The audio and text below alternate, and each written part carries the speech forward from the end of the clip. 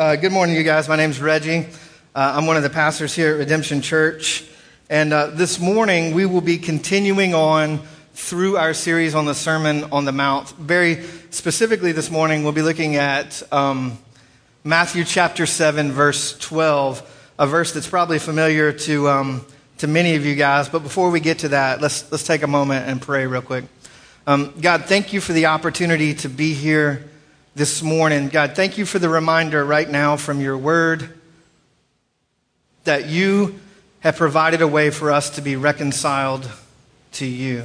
God, we thank you for that. God, we thank you for the good news of the gospel. God, we thank you that you have promised through Jesus, through his death on the cross, through his resurrection, to redeem the world to yourself. And God, over the course of the last few weeks, we've seen so much violence and terror and hate. And we've seen sin continue to wreck our world. And so, God, we pray that you would hasten the day when Jesus' peace would reign supreme across the earth. God, not just that there would be a lack of conflict, but that you would redeem the world to yourself. That you would make all things new. God, we look forward to that day. But God, even today, as we look at your word, as we worship and sing, we remember that through the gospel, you've promised peace. Through the death of Jesus, you've provided a way for us to be reconciled to you. And so, God, as I stand on this stage this morning and preach from your word, I pray that you would use me as an instrument of grace and mercy, an instrument of your gospel, that Jesus might be lifted high, that we might be drawn to you, and that we might have your peace because of Jesus and because of Jesus alone. And God, we ask all this in the name of your Son, Jesus. Amen. As we get started this morning, let me ask you guys a question. Have you ever attempted to do something and failed miserably at it? Have you ever attempted to do something and failed miserably at it? A couple of years ago, or over the past few years, I've had the opportunity to run in a couple of Spartan races. Do you guys know what Spartan races are? Have you seen the thing on TV right now?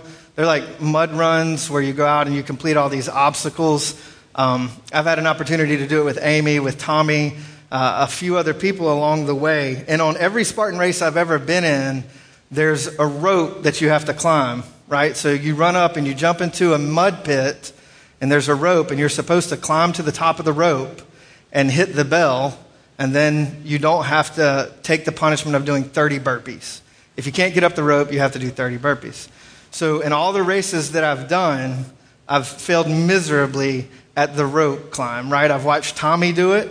I've watched my wife do it in front of me, climb to the top of the rope, hit the bell. I've watched my daughter climb ropes, but I can't get up that rope. I fail miserably every time I try to climb a rope. That may come as a surprise to you. I mean, when you look at me, a specimen of physical health, but it's something that I failed at miserably over and over and over, and I can't quite do it. Over the past several weeks, we've been working our way through the Sermon on the Mount. And this morning, we find ourselves in Matthew chapter 7, like I said. And in Matthew chapter 7, we've seen how the kingdom of God displayed in our lives should have practical and real effects on the way that we interact with other people in our relationships. We've seen that Jesus isn't really interested in us having a relationship with him that doesn't actually affect our relationships with others. He desires our faith and our trust and our relationship with him to have a practical impact in the way that we deal with people around us, whether we know those people or not, whether they're part of our family or not. And in essence, the whole Sermon on the Mount is really about two things. It's about God's kingdom and it's about our kingdom. And Jesus has been teaching in these verses what his kingdom looks like, how things happen in his kingdom. And he's fighting against the desire probably of the hearers and against our own desires to shrink God's kingdom down to our own kingdom, to make it something that is ours. And so Jesus lays out for us in the Sermon on the Mount what his kingdom looks like. And so as we get to Matthew chapter 7, verse 12 this morning, we must understand it in light of the overall passage of Matthew chapter 7 and the overall Sermon on the Mount. This summer, I had the opportunity earlier in the summer to teach like a basic hermeneutics class, and there probably wasn't really a lot of teaching, but I had several ladies that were in the class with me, and one of the things that I reiterated over and over and over and over is the concept that context is king. And so to understand what's going on in Matthew chapter 7, verse 12, we need to understand the whole context of the Sermon on the Mount and the whole context of chapter 7. And so in Matthew 7, verse 12, Jesus says this, "So whatever you wish that others would do to you, do also to them, for this is the law and the prophets." We know that the Sermon on the Mount, that in the Sermon on the Mount, that Jesus is talking about his kingdom and what his kingdom looks like. And in the first 5 verses of Matthew chapter 7, Jesus addresses the issue of judging and drawing conclusions and acting on those conclusions in regards to our brothers and sisters. Ben talked about that just a couple of weeks ago. And we saw where we are not to evaluate and correct our brothers and sisters in the Lord, how we are and how we are not to evaluate and correct our brothers and sisters in the Lord. We were reminded to not be uncharitable in our judgments of one another, to pay close attention to our own sins before we start pointing out the sins of others. We were reminded about prayer last week in verses 7 through 11, where Ben clearly laid out that Jesus was calling us to pray on behalf of ourselves and to pray on behalf of our brothers and sisters, that we might find what God would have for us in both our needs and the relationships we have with others. And then today, we get to verse 12, where Jesus begins to speak to us about his general rule on how we are to relate to other people. We've come to this passage that's known as the Golden Rule. So whatever you wish that others would do to you, do also to them, for this is the law and the prophets. This same teaching is found in other places in the New Testament and even in the Old Testament to a certain extent, usually framed in a different context. In Luke chapter 6, which we'll see in just a second, Jesus frames this very word in the context of relationships with enemies. But like so many other parts of the Sermon on the Mount, this passage is incredibly misunderstood, incredibly misapplied at times, but at the same time, it's very well known. People who may have very little biblical knowledge certainly know what the Golden Rule is. We've all heard it. And we've seen it in lots of different religious traditions, lots of different cultures. Even during the time of Jesus, there were Jewish rabbis who were teaching some form of this same statement. But Jesus takes this statement, frames it in a positive context, and then directly connects it to the fulfillment of the Old Testament scriptures. Right? So Jesus says, "Do unto others," and then he says, "For this is the law and the prophets." So this is what it looks like when you follow what the Old Testament lays out. That's essentially what Jesus is saying here. This is what it looks like when you follow what God has laid out in the Old Testament scriptures. And so in this passage, here's what we need to see, and here's what I want us to take away. Number one, God calls us to love others. And number two, there's no way we can do it. Stay with me. God calls us to love others, and we can't do it apart from the work of the gospel in our lives. God calls us to love others, right? Now that concept should be fairly obvious to us as believers. It would be hard to read through Scripture without grasping that God has called his people to love those people around us. Oftentimes, when Christians are criticized by people who may not be Christians, it's in the framework or the context of where's the love, where's the grace, things like that. So the concept that Christians should love others isn't really unfamiliar to us. And indeed, it's spread out through all of Scripture. And in some cases, in other places in Scripture, the language very closely mirrors what Jesus says here. Let me read you some other examples. And I think the words will be on the screen as well. Leviticus 19:18. You shall not take vengeance or bear a grudge against any of your people, but you shall love your neighbor as yourself. I am the Lord. Leviticus 19:34.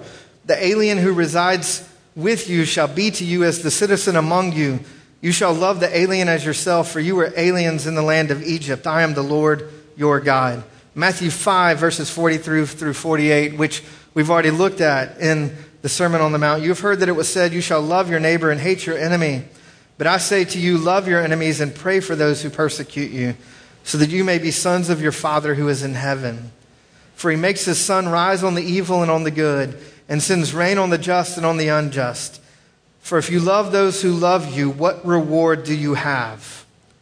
Do not even the tax collectors do the same? And if you greet only your brothers, what more are you doing than others? Do not even the Gentiles do the same? You therefore must be perfect, as your heavenly Father is perfect. Matthew 22:37 through 40, and he said to him, you shall love the Lord your God with all your heart, with all your soul, and with all your mind. This is the great and first commandment. And a second is like it, you shall love your neighbor as yourself. Of these two commandments depend all the law and the prophets. And then Luke chapter 6 that I referenced a second ago. But I say to you who hear, love your enemies, do good to those who hate you, bless those who curse you, pray for those who abuse you. To one who strikes you on the cheek, offer the other also. And from one who takes away your cloak, do not withhold your tunic either. Give to everyone who begs from you, and from one who takes away your goods, do not demand them back. And as you wish that others would do to you, do so to them. Right? Scripture's pretty clear about the command to love others. And so, as Christians, it's not really a question of should we love others or not. It's a question of how do we apply this? It's a question of how do we put this into practice? God's word here is clear, and there's a clear command and a clear call from God to love others. And that call is not unclear. What is unclear is how we do it. Right? Because Jesus isn't calling us to be passive. Jesus isn't calling us to do nothing. He's actually calling us to act on behalf of others. He's actually telling us to act in a way that seeks the good of those around us, that seeks the good of the people that we interact with, that seeks the good of our neighbors and our enemies. If Jesus had stated the golden rule in a negative context, as in, don't do anything to others that you wouldn't want done to you, well, then we could do nothing and fulfill the golden rule. That's not what Jesus said. Jesus said, do unto others as you would have them do unto you, for this is the law and the prophet. So Jesus' command here is a command of action. It's a command of actually doing something, not being passive. You are to love your neighbor, even if that neighbor is your enemy. And you are to love your enemy until your enemy is your neighbor. Right? Jesus has very clearly laid out this command before us. Scripture does. And take note that love here isn't just some ethereal, romantic idea. Like, I'm not talking about Shakespearean love and sonnets and Romeo and Juliet. I'm talking the idea of biblical love, a choice to seek the good of others, whether they seek our good or not. A decision to act on the behalf of others, expecting nothing in return. And we have the model of that love, right?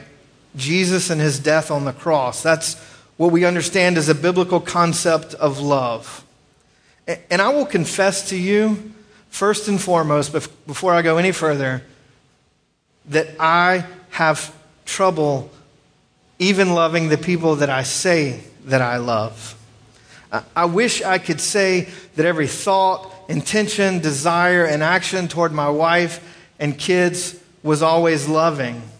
but I would not be honest if I said so. I wish I could say that I always responded to my children with patience and grace and love, but I can't. My wife and my kids are the people who are the most precious to me, but I fail regularly in loving them the way that Jesus loved us. And so when we hear Jesus' call here, how can we ever love others? How can I ever love my enemies? How can I ever love my neighbors? How will I ever love people who are different from me, who believe differently than me, who value things different than I value, whose culture is different than mine? When I can't even properly love the people close to me, it seems utterly impossible that I could fulfill what Jesus is saying here in the Golden Rule. Do unto others as you would have them do unto you. It's almost an irrational command from Jesus. It's almost like we should close the book and we should go home, because it seems impossible for us to do that. How's it ever going to happen? It's like me and the rope, right? I can't get up the rope. I can't even love my family. How am I going to fulfill Jesus' command here? And this is where we start to understand the role of the gospel in our lives and in Jesus' command to love others. This is where we start to understand the good news of Jesus. The good news that we read about, the good news that we sang about just a moment ago, that we have an opportunity to be rightly related and rightly reconciled to God. It's the good news that Jesus' righteousness and right standing before God can be attributed to us because of the work of Christ. It's the good news that God counts us as righteous based only on the finished sacrifice of Jesus. It's the good news that Jesus' death takes away our sin and his resurrection establishes us in his kingdom.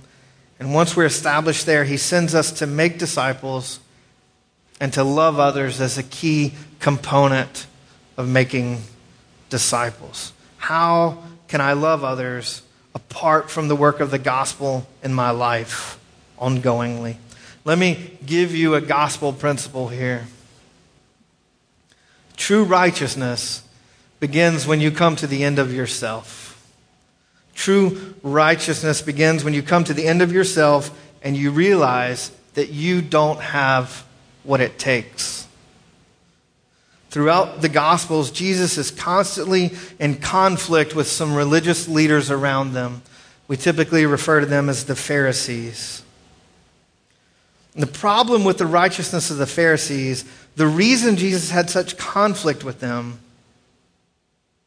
is because their righteousness really didn't need any divine help. There was a system that they could fulfill on their own apart from God's work in their life. It was humanly conceived and humanly doable. And so when we come to Jesus' command in Matthew chapter 7, verse 12, so whatever you wish that others would do to you, do also to them, for this is the law and the prophets. What that command ought to do is bring us to the end of ourselves because we can't do it. Those words actually ought to drive us straight to our Heavenly Father if we take them seriously. They ought to send us running to Jesus because there's no way that we can do this on our own. What's glorious about the call of the kingdom of God, what's glorious about Jesus' command, even here in Matthew chapter 7, verse 12, is that it should bring us to the end of ourselves so that we say, God, I want to do this, but I can't. It should drive us to our Redeemer. It should drive us to his grace. It should drive us to his love. It should drive us to our knees saying, God, I want to do what you've called me to do, but I can't.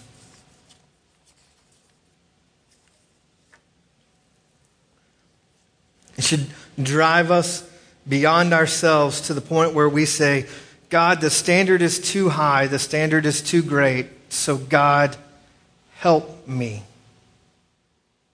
And that's where an understanding of true righteousness and a true understanding of the gospel begins.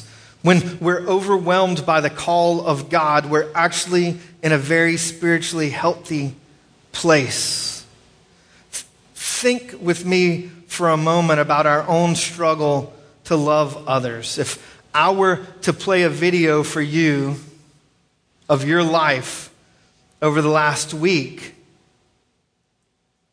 and the way that you interacted with others, what would we see? If I were to play a video of myself over the last 2 weeks and the way that I've responded to others, you would see failure repeatedly. You would see me constantly failing in the way that I interacted with my kids, in the way that I interacted with my wife, the way that I interact with the people that I work with, and the way that I interact with the people that I supervise. Over and over and over, you would see failure. And Jesus says things like this. You've heard it said, you shall love your neighbor and hate your enemy. But I say to you, love your enemies. Pray for those who persecute you. See, when I come to the end of myself and realize the call of God is too great on my life, God help me. I can't do this apart from your work in my life. That's when we begin to understand the gospel. And that's when we begin to understand exactly what Jesus is calling us to do here. We begin to understand that there's no way for us to fulfill what God has called us to apart from the work of Jesus in our lives, and only because of the work of Christ. This is going to come as a surprise to some of you guys, but my greatest weakness, or one of my greatest weaknesses, is a propensity to anger. My 8-year-old daughter, Laurel, gets it too.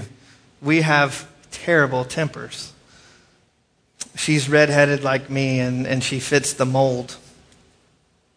Just this past week, I was thinking about some former members of our church who left on not very good terms and who actually in their leaving sought some ill will toward our church and some ill will toward some members who actually acted to harm them. And I became very angry, just livid to the point of not being able to sleep.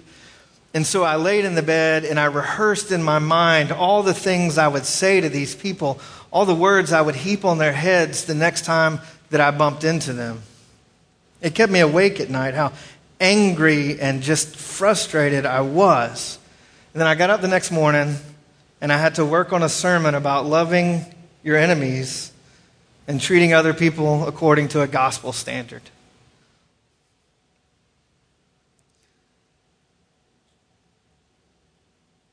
I want you to hear what I'm saying. It is the intention of Christ to push us beyond ourselves to Him. It is the intention of Jesus to push us beyond ourselves straight to Jesus. Jesus pushes us there because we will only be the light of the world. We will only be able to love others the way that Jesus has called us to when we've given up on ourselves and we've turned to Jesus in light of the gospel. It's only when you and I give up on us and turn to Jesus that we begin to experience the power of God working through us. Listen, it can be said of you that you love, but it's said of your heavenly Father, God is love. God is a God of such magnificent love. There's never been a moment in human history where He isn't shining His love on people who don't deserve it. Even shining His love on people who oppose Him. Our love, no matter how grand, is flawed in some way because we're all sinners. And this side of eternity, there will never be a moment where you can say, I've done it. There will never be a moment where you'll be able to say, I've arrived. There will never be a moment where you can say, I've achieved the standard that God has set. And we may think that we're nearing the standard that Jesus has set here in Matthew chapter 7, verse 12, by being polite, by being nice, by being socially conscious, by being conscious of culture and age and race and socioeconomic status and having good manners and saying please and thank you and yes, sir, and no, sir. That's not enough. That is simply not enough. That is not what Christ has called us to.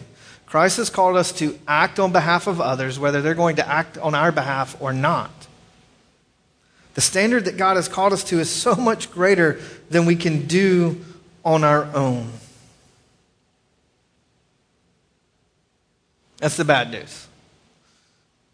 The good news is Jesus is pushing us to himself. The fact that we cannot do this on our own should leave us at two places. First is this: it should bring us to our knees in prayer, because there is not a person in this room who can say, I'm living the way that Jesus has called me to live when it comes to acting on behalf of others.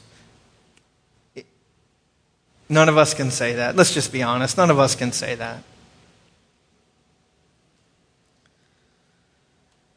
This is an incredibly hard sermon for me to preach. It's an incredibly hard text to deal with, even though it's one short verse, because it has completely exposed the condition of my own heart. A heart of anger and impatience rather than love and grace. I would like to stand before you and say I'm an example of what God has called us to be and do, but I can't. I can't even tell you that I love my family like I should. And so this passage should drive me, it should drive you to our knees and say, God, please rescue me from me. That's exactly what this verse should call us to do. When we examine our hearts and we know that we are failing, when we know that we are lacking, it should drive us to our knees in prayer. God, rescue me. Jesus, rescue me from me. Take me beyond myself to you. This passage should draw us to our knees in prayer. God, help me. God, help me. I can't do what you've called me to do. Here's the second thing about where we are left. When you begin to live in love that cannot be explained by culture, the South, and politeness and niceness and manners, you begin to present the glory of God to people who need to see it, because it's only God who produces that kind of love. And that person may not know what you're doing at first. They may not understand it, but hopefully they will see and become inquisitive, and they'll wonder, why would this person do such a thing for me? I asked Brent if I could use this as an example. So this isn't an illustration from my own life, but Brent was telling me just this week how at some point in the past he was at the Y across the street playing basketball on the basketball court. And they came in, and I guess a manager or somebody came in and asked Brent and whoever he was playing basketball with to get off the courts because they needed to do some kind of class in there. I don't know, hip-hop dancing, step-up class, I don't know. But they needed to do a class in the gym where they were playing basketball. And so Brent told me about how for a little while he went off on the manager and said, hey, why can't, this is a basketball court, this is for team sports, this is not for a step-up class, why can't I stay in here and play basketball? Brent left the course, and he said over the course of a little while that God began to work in his heart and began to convict him of the way that he responded and his reaction. And he went back to the guy that had told him to get off the court at some point and apologized and just laid out the condition of Brent's heart to explain why he reacted the way he did. The guy ended up being very generous to Brent in response and actually gave him a gym bag. That's not why we do unto others the way that God has called us to. But it's an example, right? It's an example of us saying, God, I messed up. I did not meet the standard that you've called me to. Help me go back and make it right with this person. And hopefully,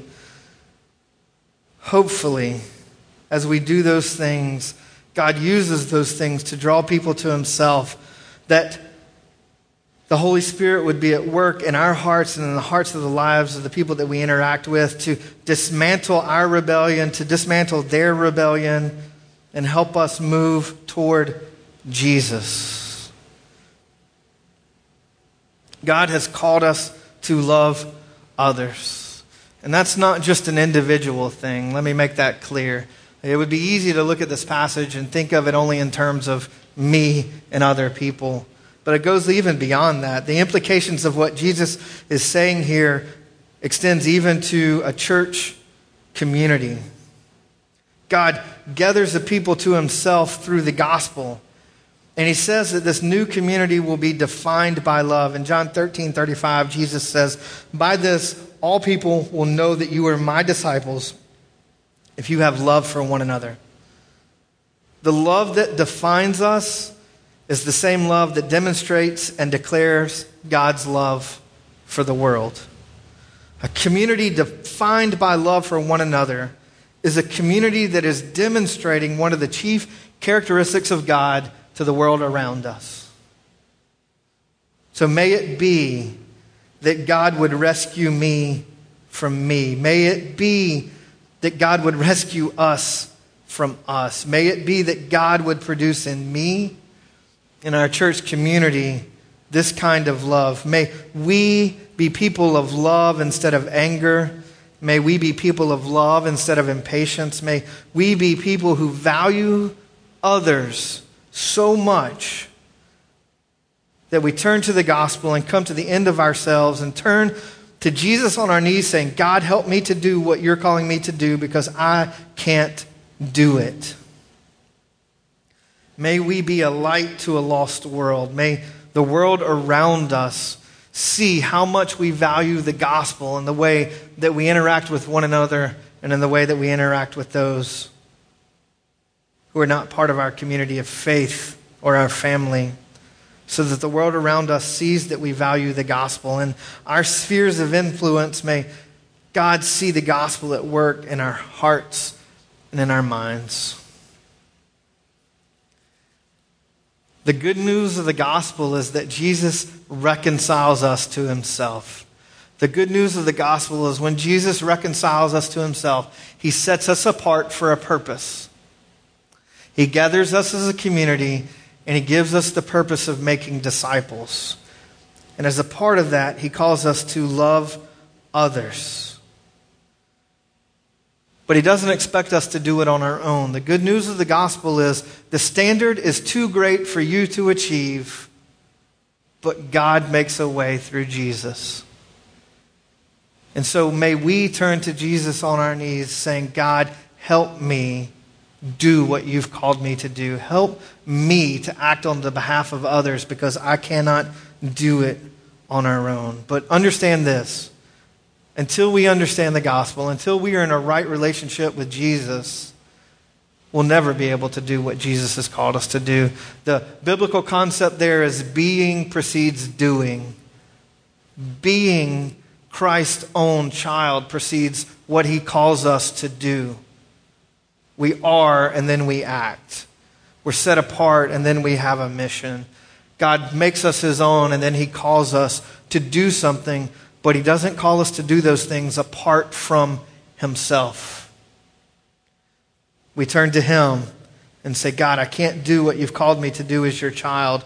Help me do it." The Sermon on the Mount is really about God's kingdom. Loving others is a reflection of God's kingdom.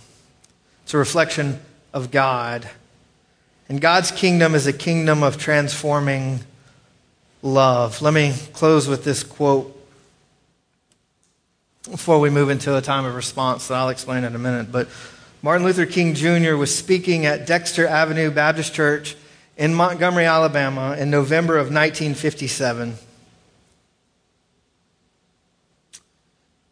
And he said this. Now, there's a final reason I think that Jesus says, "Love your enemies." It is this, that love has within it a redemptive power. And there is a power there that eventually transforms individuals. That's why Jesus says, love your enemies. Because if you hate your enemies, you have no way to redeem and to transform your enemies. But if you lose your enemies, you will discover that at the very root, but if you love your enemies, you will discover that at the very root of love is the power of redemption. The biblical truth there is that that's what Jesus did for us. Scripture teaches us that we were at enmity with God because of our sin. And Jesus loved us enough to transform us into his own child when we come to him. When we admit that we need that relationship with Jesus. As we look at the Sermon on the Mount, as we look at the Golden Rule, as we look at Jesus' command to do unto others as you would have them do unto you, may it bring us to our knees in light of the gospel. May we say, Jesus, I can't do it. I need your help. I need your help. And just as importantly, may we turn to Jesus if we don't know him in light of the gospel and say, Jesus, I want to know you. I want to be your very own. We're going to enter into a time of response, and every Sunday here at Redemption, we close out our sermon in this way. We provide a couple of opportunities for us to respond to what God has spoken to us through his word and what God is doing in our hearts and minds through the Holy Spirit.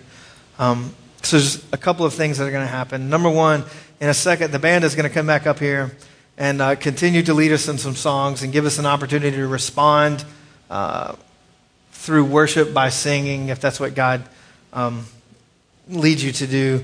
I would invite you as well to sit where you are and reflect on what we've heard this morning from God's Word. As God's Word is working in your hearts and minds, this is an opportunity for you to sit where you are and think and reflect and pray.